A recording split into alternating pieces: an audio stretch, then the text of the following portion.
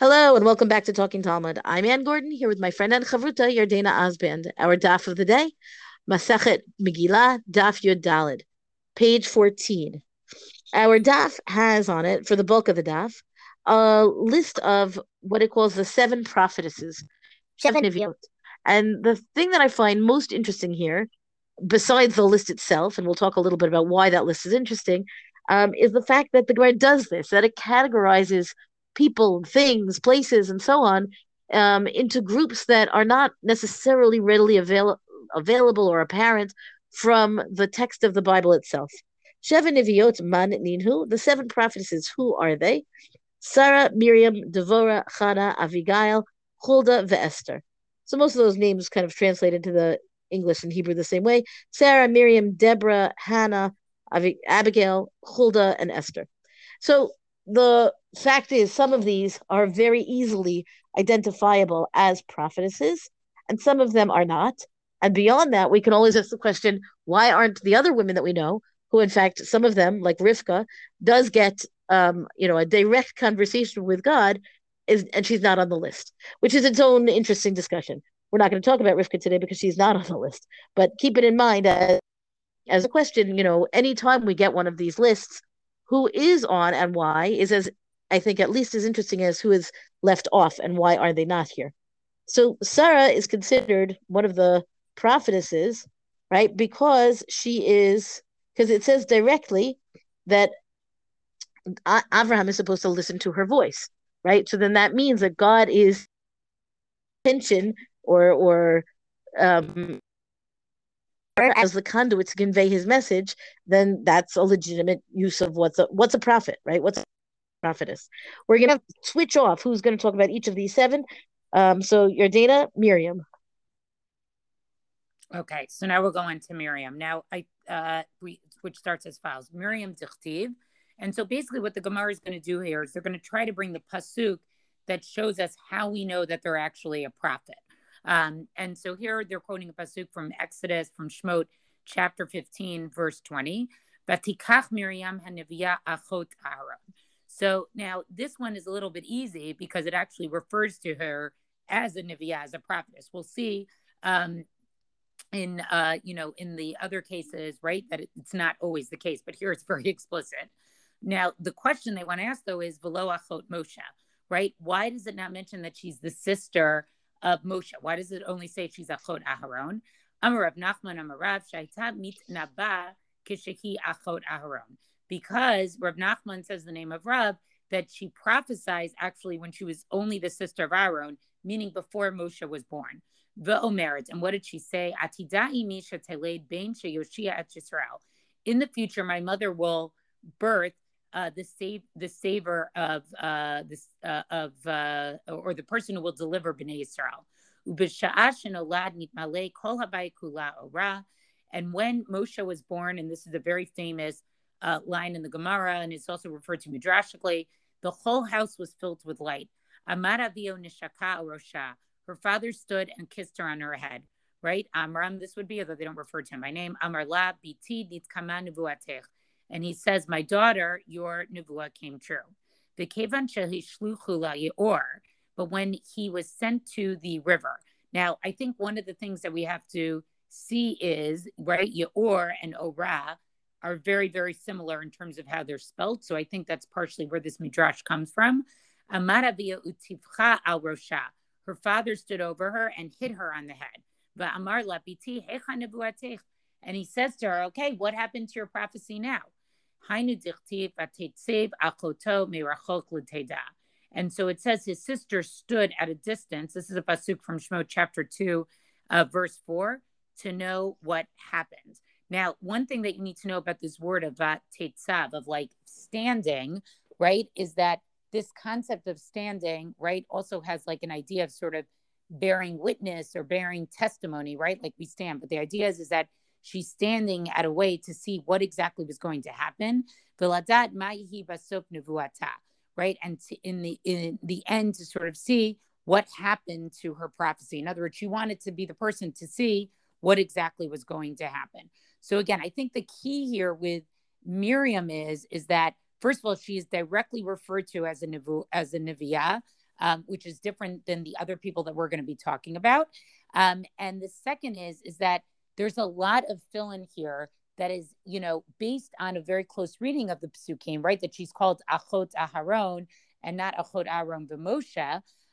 But this whole thing about sort of the house being filled with the Orah and then him being sent to the Yeor, is a very midrashic interpretation of what exactly happened while she was giving her prophecy. I would also like to note that, and I think that Miriam is a great example of this, that just because one is identified as a prophetess, or for that matter, a prophet in the Torah, it doesn't mean in any of Tanakh, please aware her knowledgeable about what she's going to bring, right? It means a recipient of at least once. It doesn't necessarily mean anything more than that. Well, the fact that, as they say, it proves it, right? Because she prophesied Moshe would be born. Then Moshe seems to be basically deemed to be killed. And so she actually needs to see what's going to be the end of this, right? And she's looking in real life. Right. She's looking in real life. She's not looking in prophecy. Exactly. Right. That's my observation. She's not actually the only one who's called a Neviah. We also have Devorah. Devorah Dichtiv Udvorah Isha Neviah Eshet Lapidot. In the book of Judges, chapter 4, we have a discussion treatment of Devorah, the prophetess.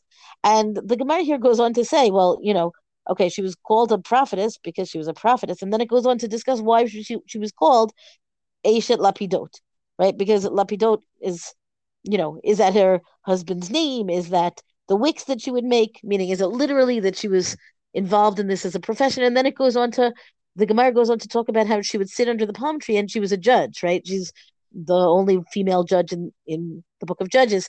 But the discussion of her prophecy is completely absent here, meaning the Navi, the book of Judges, calls her prophetess. She's on the list. And the Gemara doesn't talk about what her prophecy was. And for that matter, I'm not even sure that she's known for it, for future seeing or for receiving the word of God. It's not so explicit within Sefer Shoftim either. It's more that she is the leader because she's got God's favor and people knew to come to her.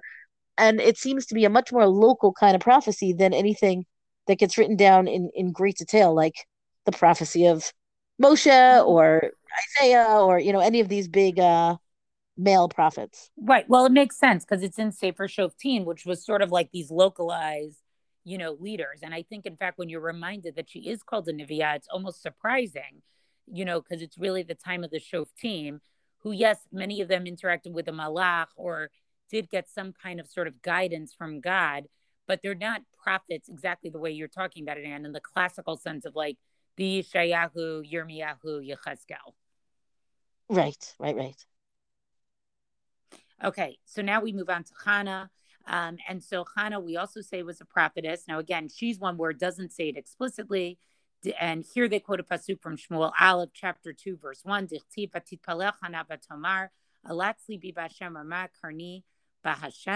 Right, where she says, my heart rejoices in the Lord, my horn is exalted in the Lord. And here the Gemara says, Ramah Karni below Ramah Baki, right, where it says, that her horn was exalted and not her pitcher. And what this means is that by referencing a horn, right, David Shlomo shenimshachu bekeren nimshacha machutan. Shaul v'Yehu shenimshachu bakach lo nimshacha machutan. Because what she was referring to here was that eventually King David and Shlomo, they were going to be anointed from a horn, and that was going to be a kingship that continued, where Shaul and Yehu, they were anointed from a pitcher, and their kingship did not continue. And so therefore it shows that she was a prophetess because she prophesied about those being anointed with a horn whose, kingdom would sort of sort of continue forever. And again, Anne, I think what you said about Devorah, it's interesting here. Like, this isn't really like a prophecy in that classical sense. It's also interesting. It's not really like an integral part to the story about Shmuel and his birth. It's really picking up on these two very small words in her tefillah, and saying by virtue of that that there is that there is some type of prophecy there. And then the Gemara goes on to sort of give a little bit of a drasha of, some of the things that she says, in that parak. We're not going to read all of them, but it spends a little bit of time sort of just talking about what those psukim of Aleph and Bet in parak Bet of Shmuel Aleph, what they mean. But we'll skip that. But again, I think Chana is also an unusual one, even more so than Devorah. Devorah, we know, is sort of like at least a community leader. The Chana story is a very personal story. And yet, based on these two words, she's given the status of being a Nevi'ah. The next one, Abigail, perhaps even more so than Chana, because Chana at least becomes the model for prayer, right? We know her story very well. Abigail is labeled a Nevi'ah, according to the Gemara here, basically because of what turns out to be a fairly private, at the time, or maybe it wasn't so private, conversation between her and David, in that she comes out to prevent David from killing Naval. The story of Abigail and David perhaps is less known than some of these others, right? Abigail had been the wife of Naval, and King David was going to come kill Naval, and she comes out to prevent that from happening. And so the Gemara goes through a whole lot of even some fancy footwork amongst these psukim to explain how she knew to come, what is going on, that she comes to stop David, and and then this becomes the calling card for her as a prophetess. Eventually, she then does later marry David herself, and it becomes, she's one of the, I guess, the wise women in his life, and a very key element in his kingship, in terms of her savvy and her knowledge.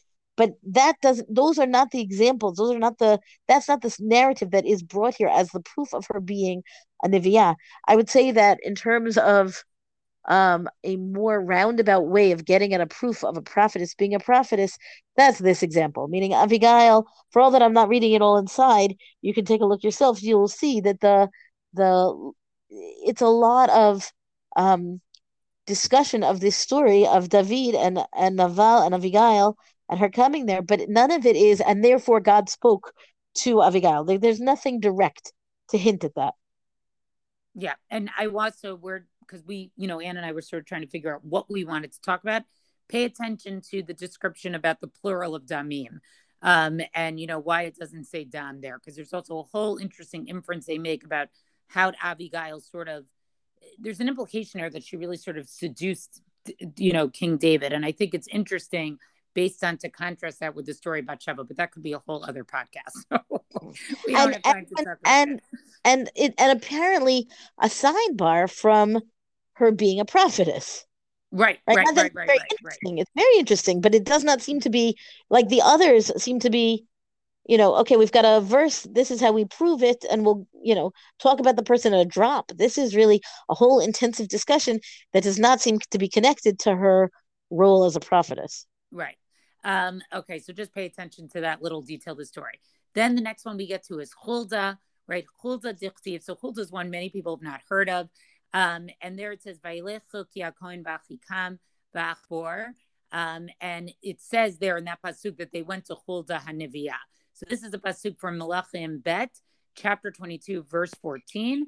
That Hilkiah, the priest, and Achikam and Achor and Shaphan and Asiyah, they go to Huldah, the prophetess, right? Ubicom Zeka Yirmiyah Hecha Mitna Ba'ihi. And so the Gemara says, but if Yirmiyahu was at that time, because they know that the people that are described in this pasuk are at the same time as Yirmiyahu, how could she also be a prophet, right? In other words, Yirmiyahu is clearly the greater prophet, sort of. So how is she also a prophet at the same time? Amri Bey Rav Mishmei de Rav, right? So the school of Rav said in the name of Rav, Huldah Krovat Yirmiyah Hayta V'lo Hava Makpid Alah. So their solution to this is that Huldah had to be a relative of Yirmiyahu, and therefore he didn't mind that she was prophesizing.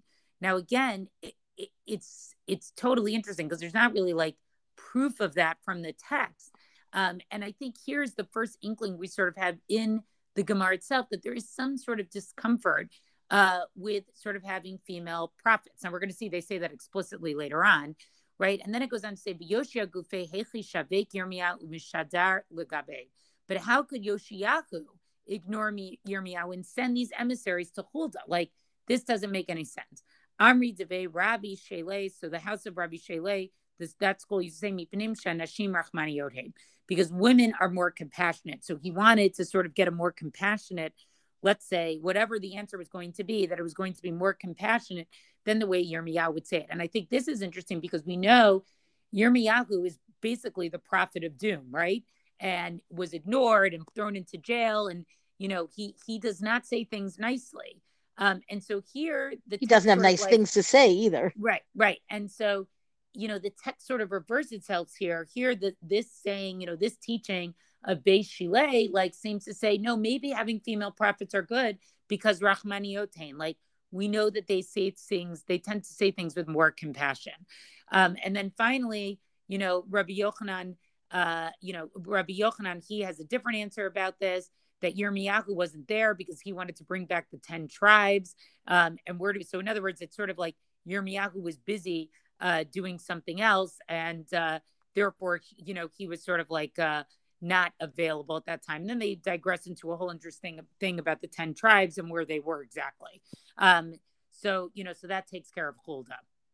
There's another discussion. I don't know who says this. Maybe it's one of the commentaries on Malachim, that says that Huldah's domain of prophecy was very much there in Yerushalayim at the gate, right? As opposed to Yirmiyahu, maybe it's connected to this Rabbi Yochanan position, where Yirmiyahu was prophesying to the whole country, and so that because her domain was more local and even perhaps more relevant to the king at that moment, right? That would also be a reason for Yoshiyahu to call to her. I don't see the reluctance here that you do about Huldah. Meaning, I know that we're going to see that later, but I don't see it here as a concern about Huldah being a Neviah. I think that the Gemara is, kind of actively finding us Neviot that we wouldn't automatically think are Neviot. I hear that. And I don't know. I just think it's interesting that it's sort of the question of if you have Yirmiyahu, how could you have Huldah? But you're right. I think the question is. But I think the question is raised about there's a discussion of, they call them Arba Neviim Nabuvo HaPerak, the 4 prophets of prophecy at the same time, right? Meaning Yeshayahu, Amos, Micha, and Hosea. Correct. They're all at the same time. And then also they ask, how come we needed 4 to do the job? Isn't 1 enough? And the answer, the easy answer is really each one of them had, either a different audience or a different area or whatever. And I feel like so you have to do that, right? It seems that we're always told that there were tons of Nevi'im who never made it into the canon. I feel like the bigger question is, when we do have them in the canon, we're automatically supposed to say, how could there be 2 prophets prophesying at the same time?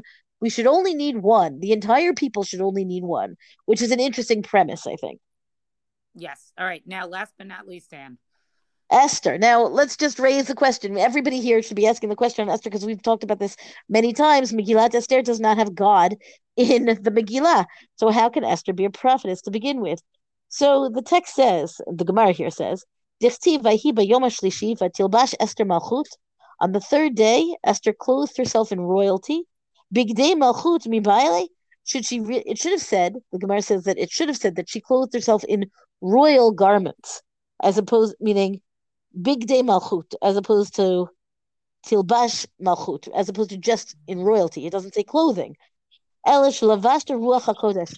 So rather, she clothed herself. She was wearing whatever clothing she was wearing with the divine inspiration. So then, when it says hacha v'tilbash v'ktiv hatam ruach lavsha et amishai, and then later it says that she's going to, Amisai, in it later, meaning in Divrei Yamim, it says that the spirit clothed Amasai. There he's clothed in spirit. Here too, she's clothed in spirit.